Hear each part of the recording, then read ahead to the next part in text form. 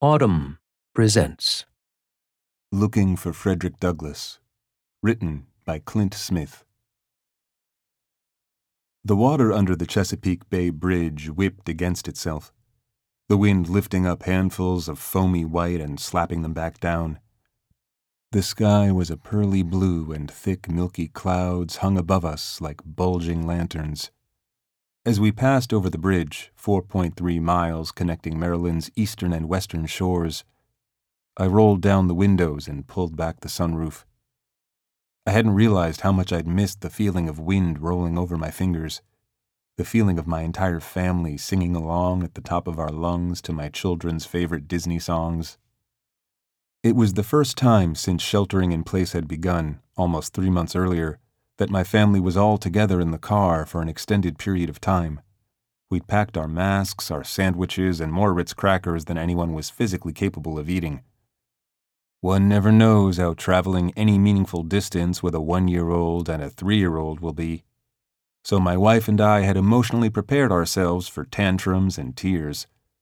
But our children were well behaved, perhaps themselves simply grateful to be anywhere other than inside our home. They too seemed to relish the wind rushing past their faces. It is always a fact of some importance to know where a man is born, if indeed it be important to know anything about him. So wrote Frederick Douglass in his 1855 autobiography, My Bondage and My Freedom. I had been spending time with Douglass's work for several weeks, hoping that re-engaging with his writing might help me more fully understand how our country had arrived at this moment. A moment in which a global pandemic has torn away the veil and revealed the deepest fissures and failures of America's promise to its most vulnerable. A moment in which people of all generations and races have taken to the streets to demand an end to state-sanctioned violence. A moment in which the statues of white men who paved the way for genocide and fought to defend slavery are being taken down by cheering crowds. A moment in which Black Lives Matter has moved from a phrase laden with controversy to language at the center of our public discourse. A moment filled with rage, reckoning, and possibility. It was with these reflections and Douglass's words in mind that, on Juneteenth, I got in the car with my family and drove from our home outside Washington, D.C., to Talbot County, Maryland, where Frederick Douglass was born. In My Bondage and My Freedom, Douglass described the region of his childhood with revulsion.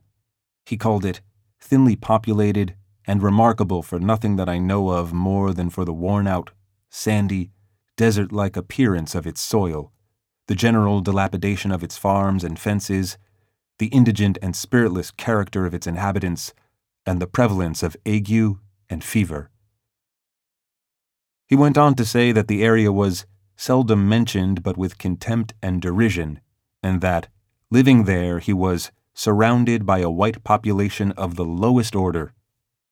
In 1878, Douglass returned to the county and visited the farm that had once been owned by his master, Aaron Anthony, a man who may have also been Douglass's father. His grandmother's cabin had stood there. It was a place that had few pretensions, Douglass wrote. To my child's eye, however, it was a noble structure, admirably adapted to promote the comforts and conveniences of its inmates, but it was gone now.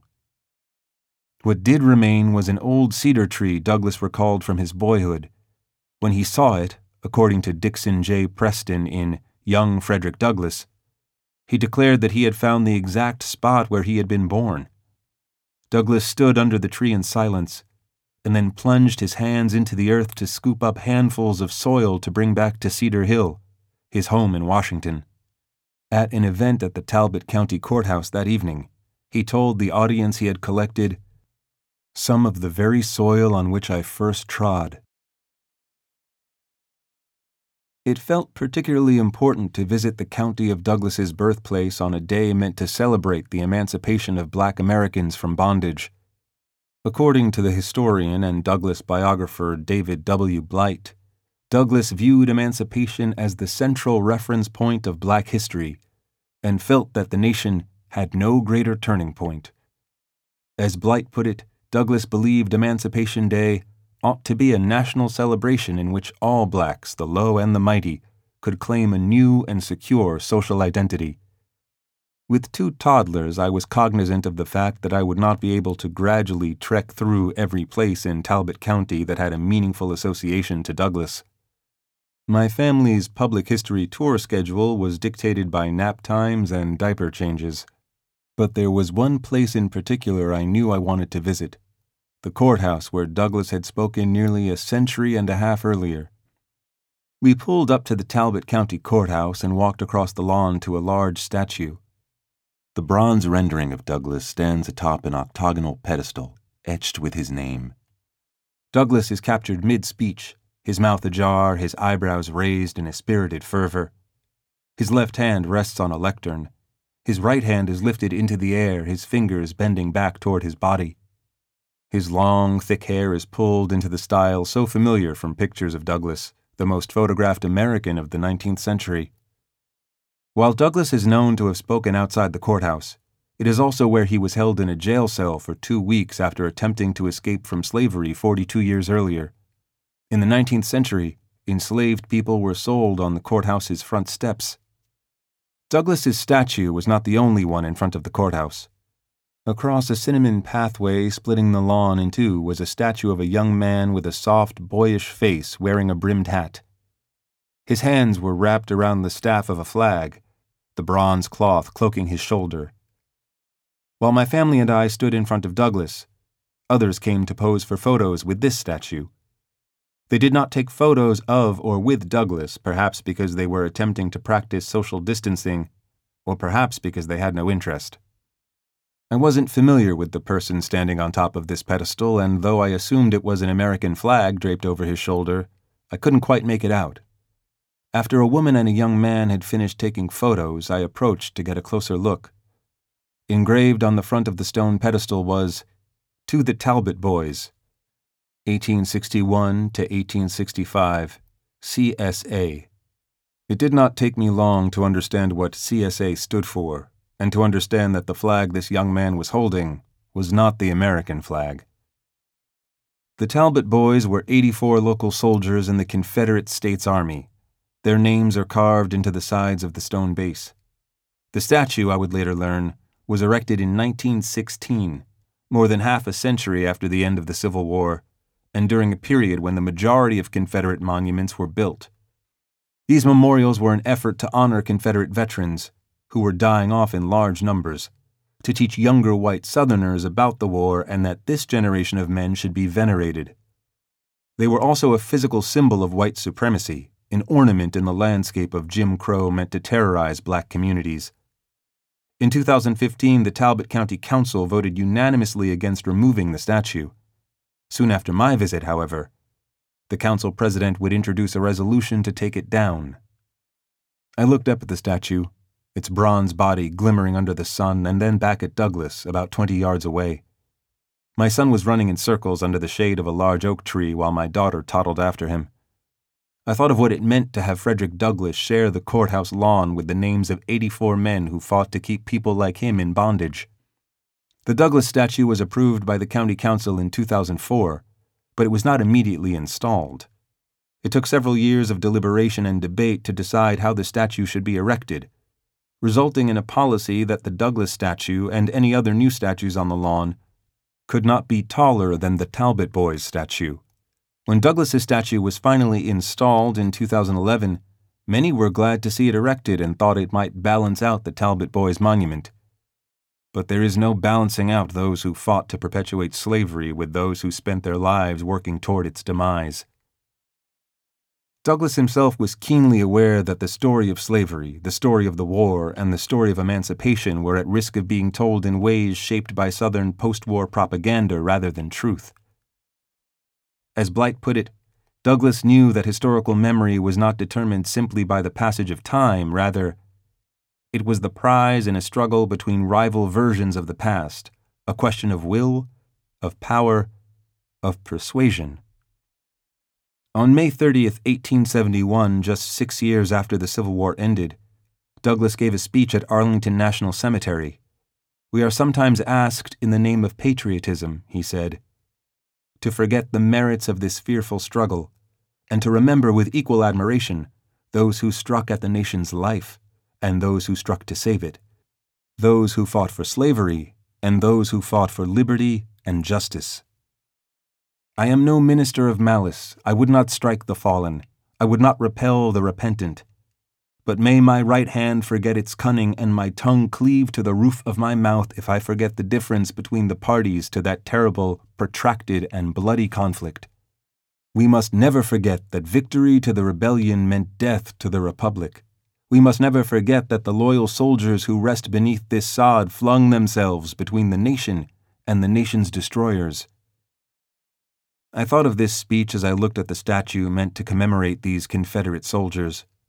Douglas feared that such statues might one day line the landscape of our country, but I wondered whether he could have imagined that his own likeness would stand alongside one, as if they were two equally moral sides of the same coin, both worthy of being lifted up and venerated.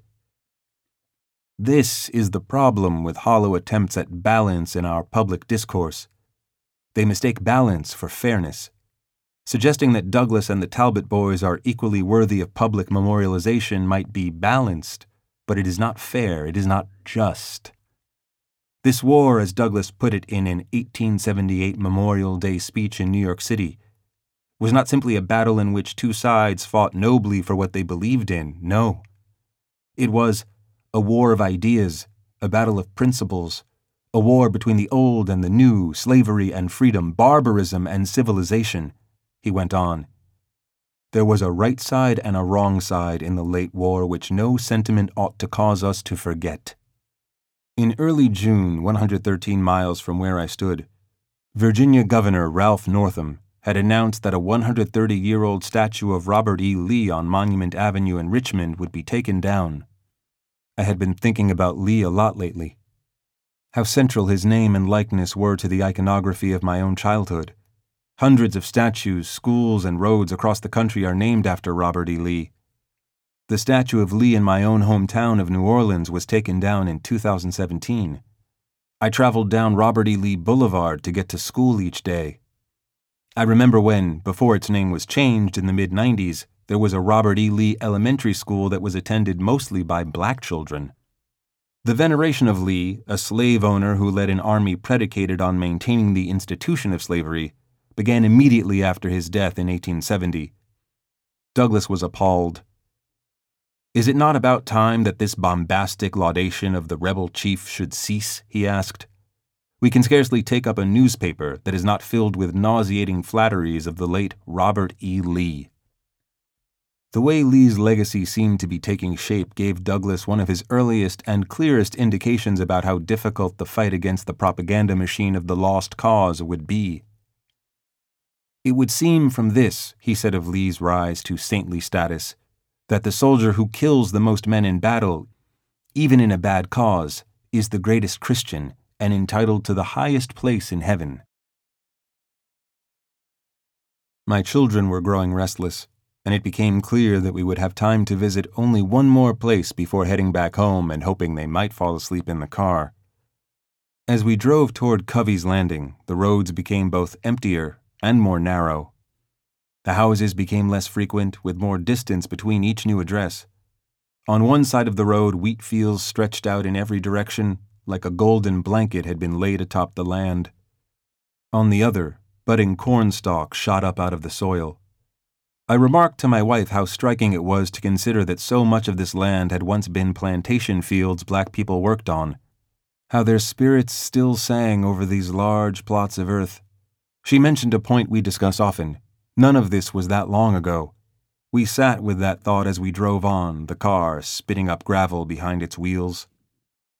In front of the last house before the dock, the American flag rose up a tall staff along with a large blue Trump-Pence 2020 flag that whipped in the wind. I looked at my children in the rearview mirror, grateful for all they were too young to know. The road ended at the water's edge. I parked and kept the car running. I told my family I needed just a few minutes. I walked out onto a small wooden boat ramp and tried to take in my surroundings. The air was thick and heavy. The brown water was still but for the soft current that pulled ripples along its surface. On my right, a small tree jutted out from the shallow water, its branches bending down as if to drink. Across the river was a vast expanse of untamed, luscious green that looked like it ran out into the sky. I turned to my left and saw the river bend to its right. Douglas's birthplace was less than a mile north up Tuckahoe Creek.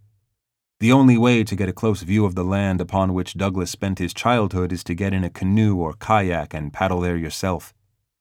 I thought of a young Douglas growing up here, learning over time the unfreedoms placed upon his boyhood body. Living here with my dear old grandmother and grandfather, it was a long time before I knew myself to be a slave, he wrote in My Bondage and My Freedom. I learned by degrees the sad fact that the little hut and the lot on which it stood belonged not to my dear old grandparents, but to some person who lived a great distance off, and who was called by grandmother Old Master. I further learned the sadder fact that not only the house and lot, but that grandmother herself and all the little children around her belonged to this mysterious personage. I only had a few minutes to take in the space, to breathe in the air. As I stood at the edge of the dock, I craned my neck and stood on my tiptoes as if that might allow me to get a better glimpse of the land that Douglas had run over as a child, the land he had sunk his hands into when he returned as a man. I got back in the car, shut the door, and made a U-turn. My children quickly fell asleep in their car seats, and we switched from Disney musicals to the news, trying to hear updates on what had transpired that day with the protests, with the virus, with our country. We made our way through idyllic neighborhoods with open windows and colorful shutters. American flags hung from front porches. So did Confederate flags. I am not of that school of thinkers which teaches us to let bygones be bygones, to let the dead past bury its dead, Douglas said in 1883. In my view, there are no bygones in the world, and the past is not dead and cannot die. The evil as well as the good that men do lives after them. The duty of keeping in memory the great deeds of the past and of transmitting the same from generation to generation is implied in the mental and moral constitution of man. The next day I scrolled through my Twitter timeline and came across an image that left me breathless. Under the haze of dusk, activists in Richmond had transformed the Robert E. Lee statue into a canvas blooming with new and reclaimed meaning. Garlands of graffiti wrapped around the statue's base, their anti-racist messages written in colorful letters that curled and popped on the pedestal. Projected onto the side of the 40-foot base was the face of Douglas, his visage enormous and striking, upstaging the darkened silhouette of Lee above him. Between Douglas's head and Lee's silhouette was a quote from Douglas that I think about often when I see the protests in their myriad forms. Power concedes nothing without a demand. It never did, and it never will. If you enjoyed this production, find the best long-form articles read aloud in the Autumn app, available now for iPhone and Android.